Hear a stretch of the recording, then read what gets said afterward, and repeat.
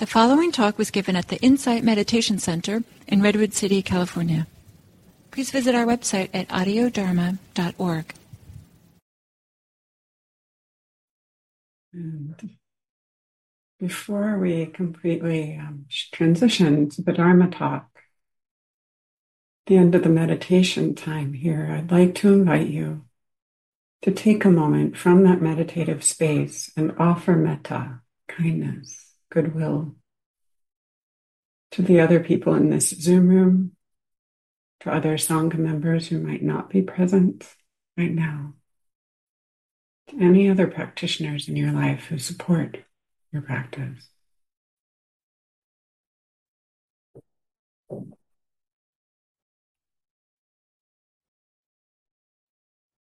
Knowing as you're offering these good wishes that you're also receiving them from the others present here or listening later.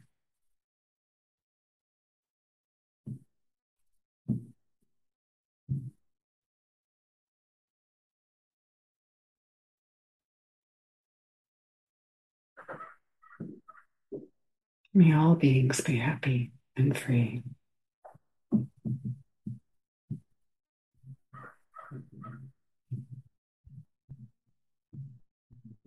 So friends, today I'd like to continue a little bit the theme started last week, which was practicing at the six sense doors, sense gates, with the six senses.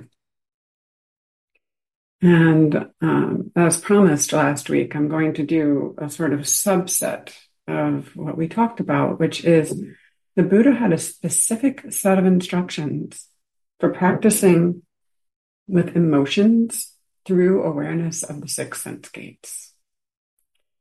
And this is not the only set of instructions on practicing with emotions in the Pali Canon, and it's kind of a unique one. And it's very much looking at emotion through the lens of what is onward leading in the path and what is not. So I'm going to weave in bits of other practice wisdom as we talk about this, because it seems important to name skillful means in addition to those that he names in this talk. But most of the focus is going to be on that, on this onward leading practice. But first, just to ground us in the six senses, I'd like to offer another little introductory visualization. Feel free to do this with eyes open or eyes closed. If visualization is not your thing, just follow along and humor me for a few minutes. It won't be long. So, your mind's eye imagining you're in a very beautiful place, perhaps on a bluff overlooking the ocean at sunset. The sky is vast. The ocean is vast. Noticing what is seen through your eyes, the colors, the horizon, there is a visible horizon,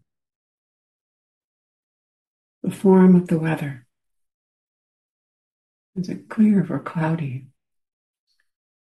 Dramatic or subtle, this sunset?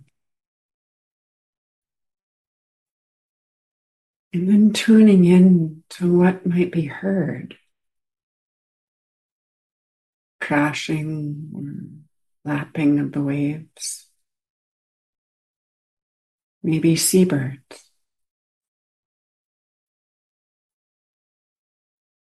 Breeze at your ears. And other sounds.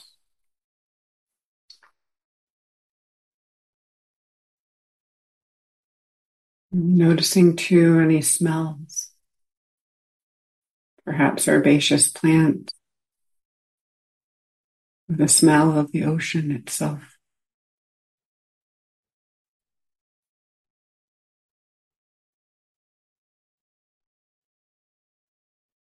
Imagining what might be contacting your skin, balmy tropical air or cool breeze, moisture or crispness.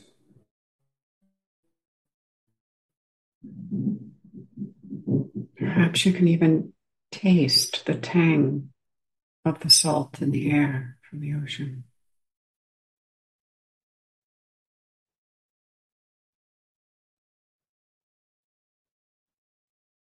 And lastly, noticing the awareness, the knowing itself of all of this.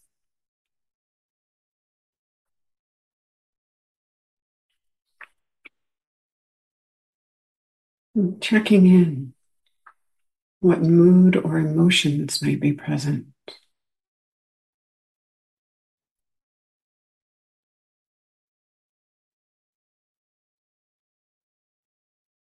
Feeling into your heart, your mind.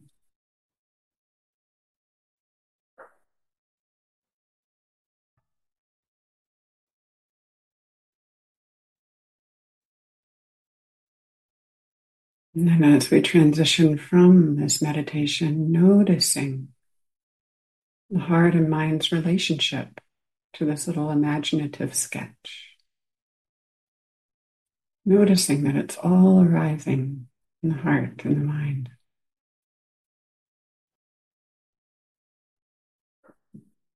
And then, if you choose to open your eyes for the rest of the talk, and even if you don't, notice what is seen, heard, sensed, smelled or tasted, and known in this moment.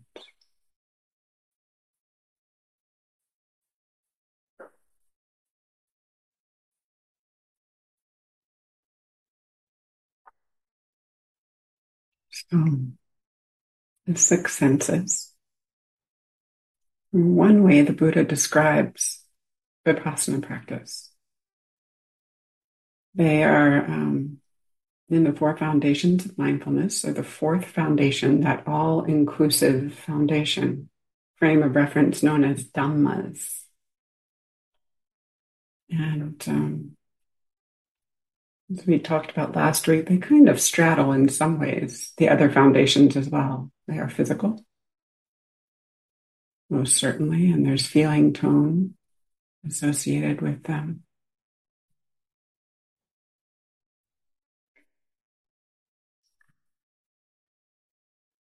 Today, the Buddha describes in one discourse in the Majjhima Nikaya, noticing and practicing with emotion through each of these senses.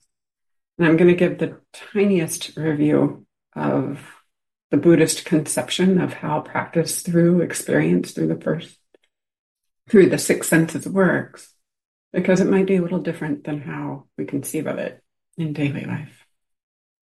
And then go with the flow of this discourse. So, in Buddhist thinking, there are six senses, six sense bases.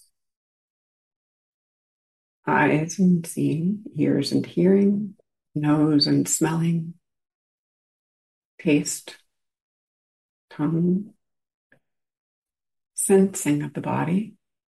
That's the first five. And then the sixth is the mind door.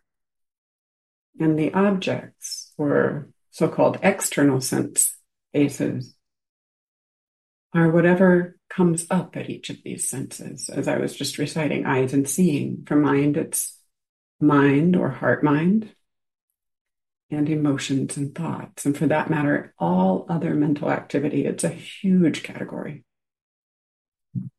And while this discourse, known as the exposition on or analysis of the six senses and sense bases, is quite technical, I'm not going to get so much into detail, but just to note that that's the basic process.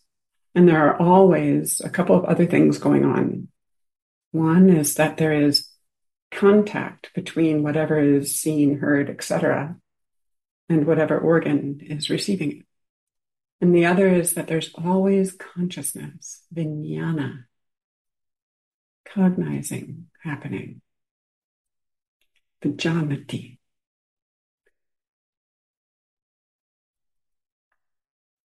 So the instruction is to simply know when these arisings contact these various inputs, right? And as I talked about last week, I introduced a couple of practices. One is just resting and noticing whatever flows into awareness through whatever sense it flows in. You can also rotate through them consciously as a practice. I do this when walking or hiking quite frequently. Just a tiny bit of structure to support general awareness. And then the third practice, the one the Buddha introduces in this discourse, is to notice either during or after an arising the emotion involved. And the emotions are, I'm going to give a few different translations for each: happiness, joy, good stuff, right? The second general category of emotion is unhappiness, distress, or grief. And then the third is equanimity. So the instruction is to explore when an emotion arises or when a contact happens. You can do it either way. At, say, seeing a beautiful flower. There might be joy or a touch of satisfaction or happiness. And just exploring that. Or hearing a siren, there might be compassion or grief that arises, exploring that. Often, many of us, especially in daily life, notice the emotion maybe even before or at the same time as we notice whatever we're perceiving, shall we say, cognizing. That works too, can work backwards. In that case, the analysis, the touching back into the way this came into our hearts and minds often can help provide a little bit of distance from it, or at least a little understanding of it, right? So I wonder if any of you might have examples of something like this, just like one or two simple ones. Does anybody have one?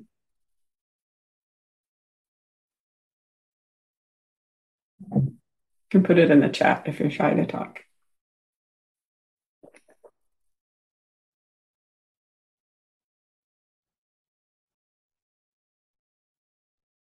Twee, you're muted. I see your lips moving. I was trying to write the chat, but I think while I was listening to your guided meditation, I had that strong feeling. And when you said, ask the question, what is this present moment? The answer came up: faith, strong faith. And there's a lot of energy generating from that. So, and that sounds like it might fall into the valence of happiness or joy, that faith. Is that right? Yeah, right. Yeah. Well, I was wondering, I said, what is this energy? It seemed agitation, but then I kept staying with it, and I said, oh, this is joy. Yeah. Thank you. Thank you very much. So, yes. So what Twee is pointing out as well is that there's this whole range of emotions, right? And these buckets are kind of simple. And we humans often can get to one of them. And sometimes there's a mix, multiple emotions coming up in quick succession or mixing. But what she is also pointing out is that contact was through the heart-mind door. And that is, for most of us, the most powerful door for emotion.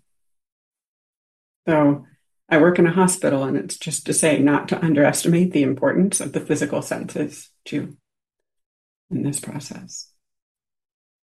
So the Buddha taught that these three basic kind of emotions, buckets of emotions, the happiness, joy, the unhappiness, distress, grief, or the equanimity, fall into two basic categories. So he made 6 total, kind of a grid of 6 total kinds of emotion. And they are so-called household, joy or happiness, distress or grief, and equanimity. And then so-called renunciation, happiness, grief, or equanimity. So what the heck does he mean by household?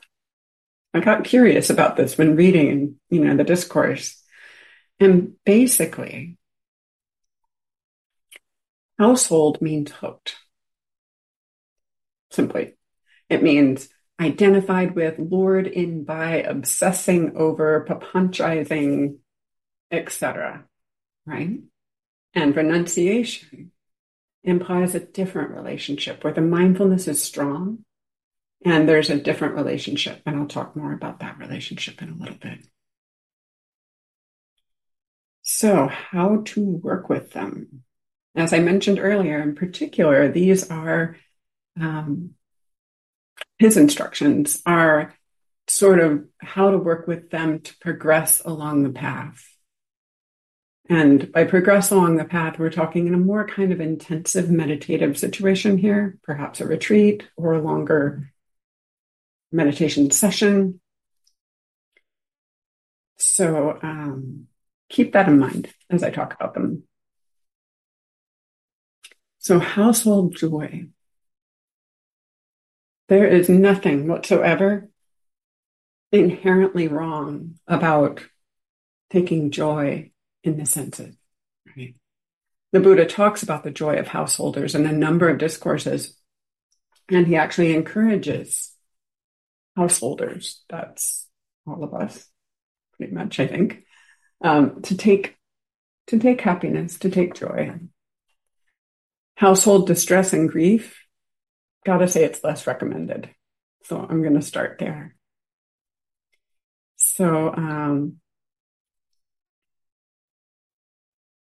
the way he defines distress, sadness, grief in the household sense, the hooked sense, is the non-gain or the not getting or the loss of things that are wished for, desired, wanted, that are either seen, heard, sensed, tasted, thought, smelled, all of it. So that encompasses pretty much everything. And this might sound kind of dry until we unpack what that actually means, right? So many, many kerfuffles in my neighborhood, and I'm sure many others, have happened over people resisting the loss of a beautiful view from their home or density in their neighborhood. There's also the loss of comfort in the body or capacity in the body, what is sensed there. Hearing loss, for example.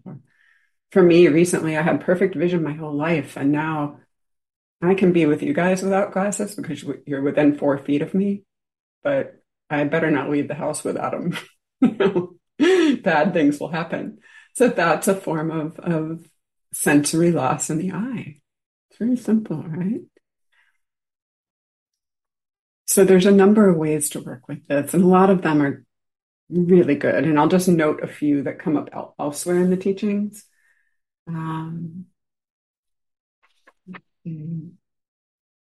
Not to add to make things worse, right? Not to add that proverbial second arrow or third arrow or 10th arrow or 25th arrow of bemoaning, self-criticism, blame or self-blame, any of that kind of stuff. And to be kind to the mind and heart that is adding it when it does, and that's pretty much a win for most people, without necessarily buying into the story. Strong mindfulness, patience, intentionally cultivating compassion, turning towards with love and awareness. All of those things work beautifully. They don't work right away generally. Giving complete permission for grief.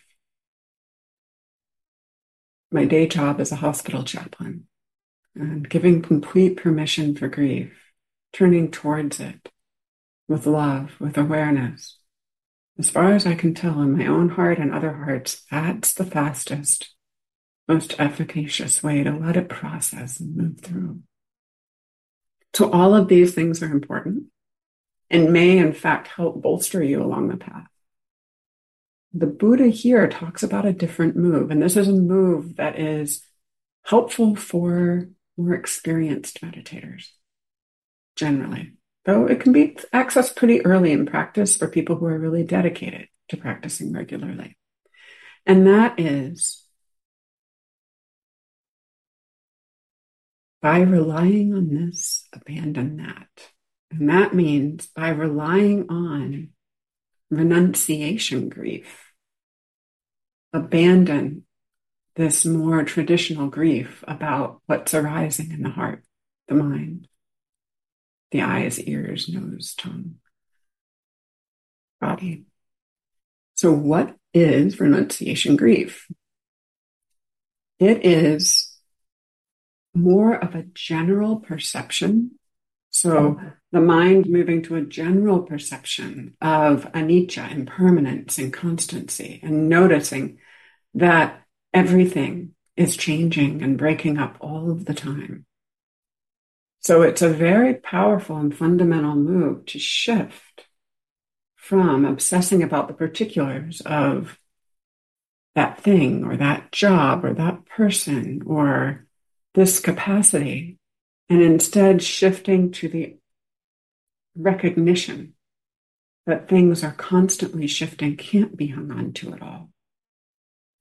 And this is not so much a conceptual shift, although the idea can help, as it is dedicating oneself to practice and noticing the little shifts that are happening and noticing the response to them and being loving and aware about it.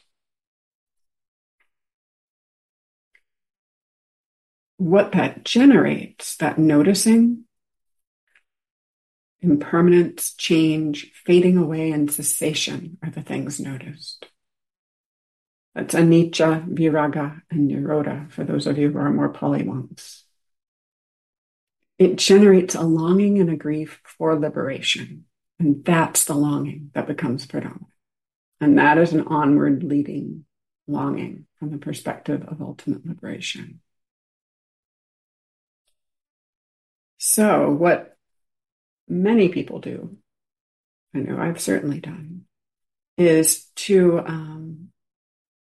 in daily life, turn towards something else instead, distract, right? And that can be healthy sometimes, distract with some joy, something joyful, something pleasurable, something happy.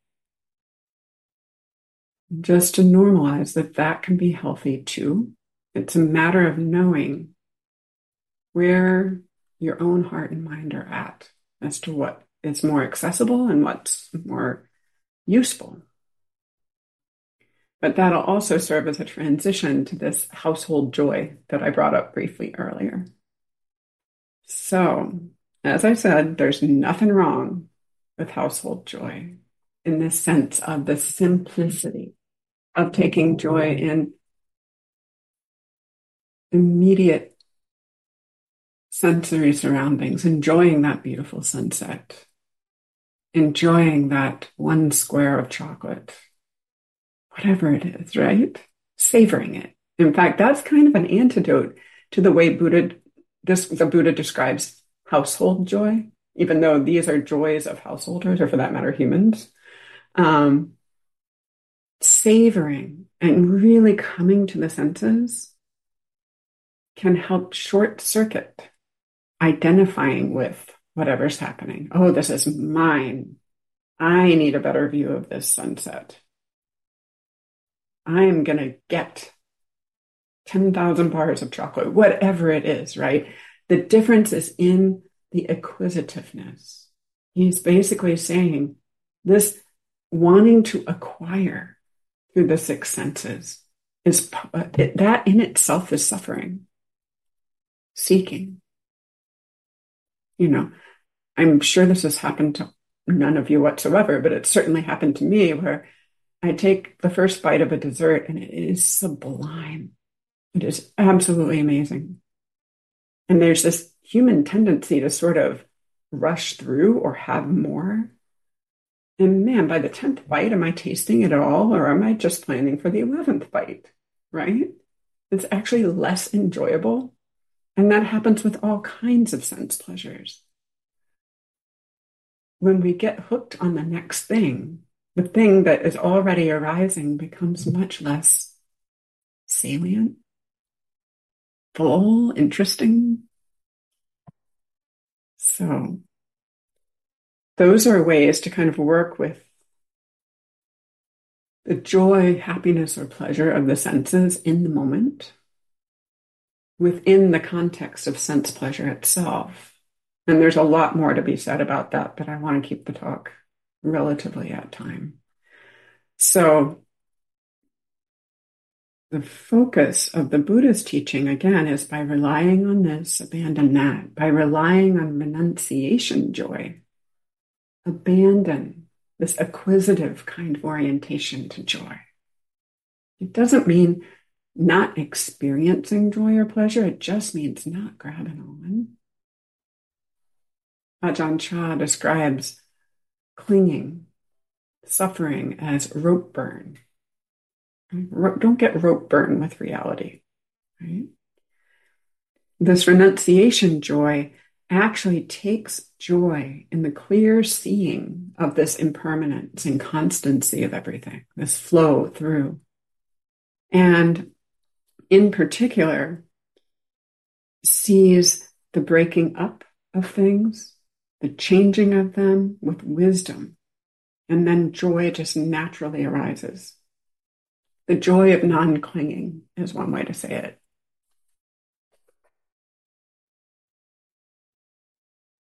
It's sometimes so clear even in daily life. If you're hooked into a state, even a one that maybe is got a joyfulness in it, the narrowing of the mind to that can have a little tension in it. And the popping away, the letting go, and letting it flow, and just in being with it in a more relaxed way. That is a kind of renunciation joy. The letting go, the non-clinging itself. So then we get to household equanimity. And this one, the least is said about, and I'm not, I'll just say a little bit, and maybe one or two of you can think of an example. So household equanimity is equanimity that is about a certain sense object. So it might be, I don't really care what I have for lunch, or this isn't the best food, but I don't mind, right? Do one or two of you maybe have an example of something you're equanimous about? Not as a general state, but equanimous about that thing. You can put it in the chat if you prefer.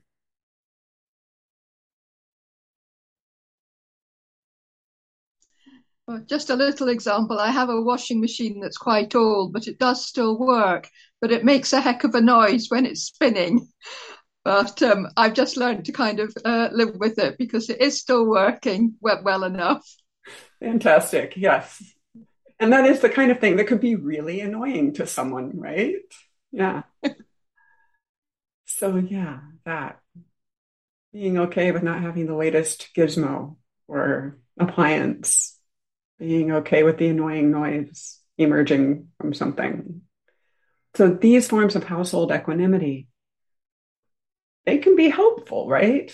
I mean, certainly in daily life. It's a whole lot more fun to be equanimous about a traffic jam than it is to be fuming about one, right? Renunciation equanimity transcends, according to the Buddha, goes beyond this kind of daily life household equanimity. Because while household or daily life equanimity is great, I might be equanimous about the noise emitting from my washer or dryer, but not be equanimous at all about the noise my neighbors are making, right? It's specific. Renunciation equanimity is equanimity about all that is arising, seen, heard, smelled, tasted, touched, cognized. It's a very, very powerful, onward leading kind of place. And can be tasted in meditation retreat or occasionally by grace in a daily life meditation of just, oh, everything's flowing through and it's all fine, right? So now I'm going to kind of transition to the second mode the Buddha talks about, which is once one is in one of these renunciation states of grief, joy, or equanimity, what happens? And just to name that this is kind of the road to insight in this discourse. And it does kind of mirror some of the human moves we can make from grief to joy to equanimity in our lives, daily lives. And here he says, by relying on renunciation joy, that joy of things just flowing through, being impermanent, abandon renunciation grief, the longing, or the rub about things constantly flowing through and changing. Then by relying on renunciation equanimity, abandon renunciation joy. And why? Because as Twee mentioned, there's a little bit of agitation in joy. There does not happen to be agitation in equanimity, so it's a more peaceful state, right? I'm not knocking renunciation joy, it's great. And this is a little bit more settled. Then, within renunciation equanimity itself, there's the kind I just talked about, the very powerful kind about renunciation of all that arises at the different senses. That's huge. Equanimity of formations is another way to put that. You may have heard that in some more classical commentarial texts. So that in this discourse, he talks about the equanimity of the diversity, the many sense objects. And he says, by relying on equanimity regarding sublime states, you can let go even of the equanimity of all of these different sense contacts. And then, finally, by relying on non-identification, non-craving, non-conceit, non-constructing, apamayata, the Pali, abandon even equanimity. And that is what opens the door to the unconditioned, the supramundane path, as Bhikkhu Bodhi calls it, nibbana. That kind of clinging opens a practitioner up to the most beautiful of absences. So that's what I had to talk about today. It's a teaching that is pragmatic on one level and very much invites us to consider during practice how we relate to our emotions and what's helpful and what isn't in deepening practice and maturing practice. So we have a little bit of time for questions, comments, protests, if you have any. And this will be recorded. So if you don't want to be recorded, you can put it in the chat and I will respond by reading your question anonymously, or you can just raise your hand. There'll also be a little bit of time at the end where I'll turn the recording off and we can just talk. Yes, Kate. Could you just say a little bit more about the last bit of abandoning equanimity? You know, in that last stage that you just outlined. Yes. I can't really imagine quite. I'm just a bit confused by that bit. Yeah, I don't blame you. Equanimity is pretty beautiful. It's one of the crown jewels, so-called, of meditation practice, right? And it is very close to liberation. My understanding of what the Buddha is pointing to here is that even equanimity is a state. It is a constructed state by the mind. And that atamayata, literally non-fashioning, is the letting go of any constructing of any state at all. So it's a place a lot of people might not intuitively move towards. And I don't think it's something that can be done by will necessarily. But at a certain point, even the holding on to the most sublime of states becomes a holding, a clinging, and it feels better to relax and release it. The joy and the peace of non-clinging becomes the predominant orientation. Is that helpful at all? That's very helpful. Thank you. Thank you for the question. It's a great question. Anybody else?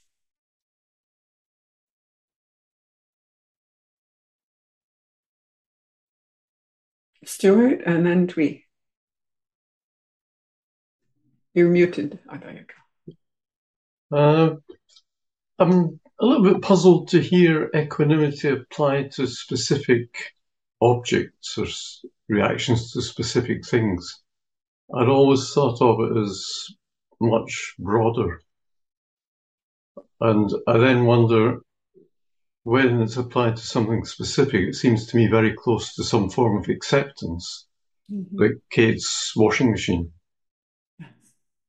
Any comment on that? Yeah, of course. So this is the only place I've heard that applied to specifics. And my understanding, which could well be imperfect, because like I said, they didn't say much about this form. The Buddha didn't say much about this form of equanimity in this discourse, is that it could be acceptance, but it's, I think, another way of looking at experience to ensure we're not deluding ourselves, right? It's, if I feel very equanimous on a quiet meditation retreat, how equanimous would I be if the next day I learn all of us have to go home because of COVID, right? If the equanimity is attached to the mind state of quiet, peaceful place, then it is attached to a sense object, perhaps a gestalt of them, right? Whereas if it's true equanimity, it might be like, okay, going home, no problem, right? So your point about the equanimity and the acceptance being very close together, I think is completely valid one. The commentaries state, and Bhikkhu Bodhi had one little quote in there, that this kind of equanimity is not the true renunciation equanimity, because it is attached to an object, just like flies are drawn to sugar, basically. So I don't find that a particularly appealing analogy, but it does get to the point that, like, it might feel like a grand state, and it still might be very much attached to something sensory, as opposed to being this broader form. Is that helpful at all? Yeah, that is helpful. Thank you. Yeah. Twee, were you just adjusting, or were you reaching to make a comment? I couldn't tell.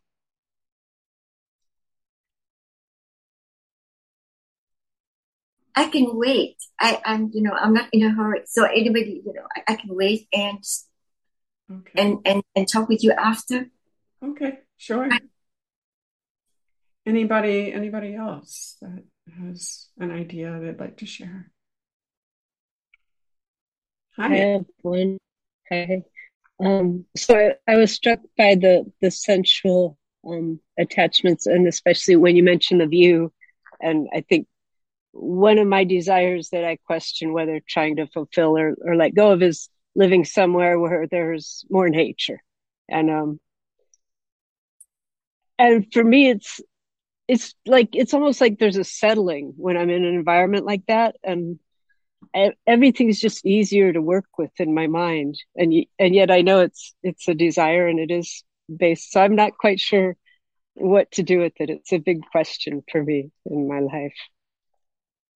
I hear that. And I'm not sure what my question is. I feel like there is a good question in there, actually, which is when are sense desires actually onward leading and helpful to the practice? And it could be that knowing that your body and your psyche respond to nature in a certain way is a more conducive field of practice for you, right? So to kind of tease out for yourself where the wholesome motivations are and where the motivations that are strictly about, oh, I just want this because I want it because it's pretty. For many people, living in nature is actually healthier, promotes longevity. And that's a valid motivation too. So, yeah, it's more important perhaps to have the inquiry with a sense of gentleness and kindness than an answer. Then a what? Than an answer. Okay. Right or wrong, right?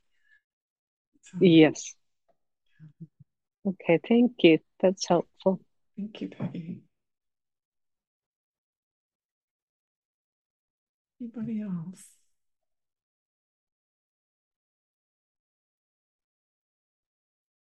We can open it up to more general questions, incorporating last week's theme as well, if you want.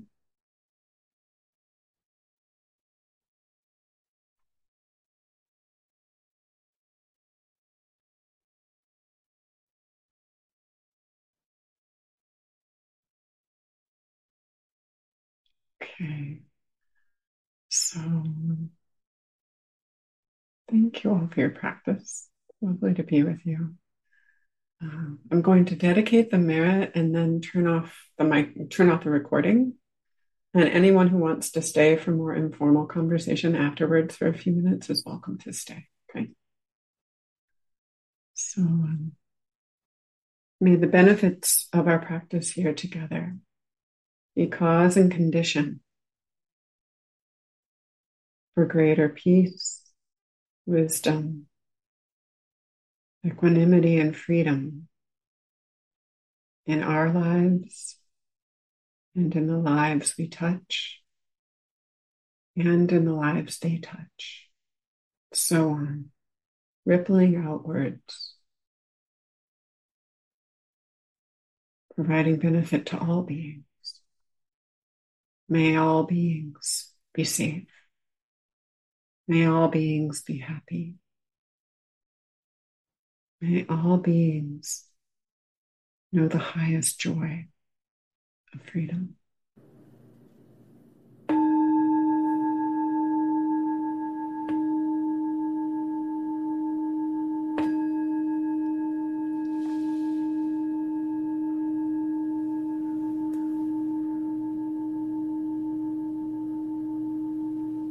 Thank you all for your practice. Great to be with you, and I will see you next month, those of you who come back in November. Thank you. See you next month.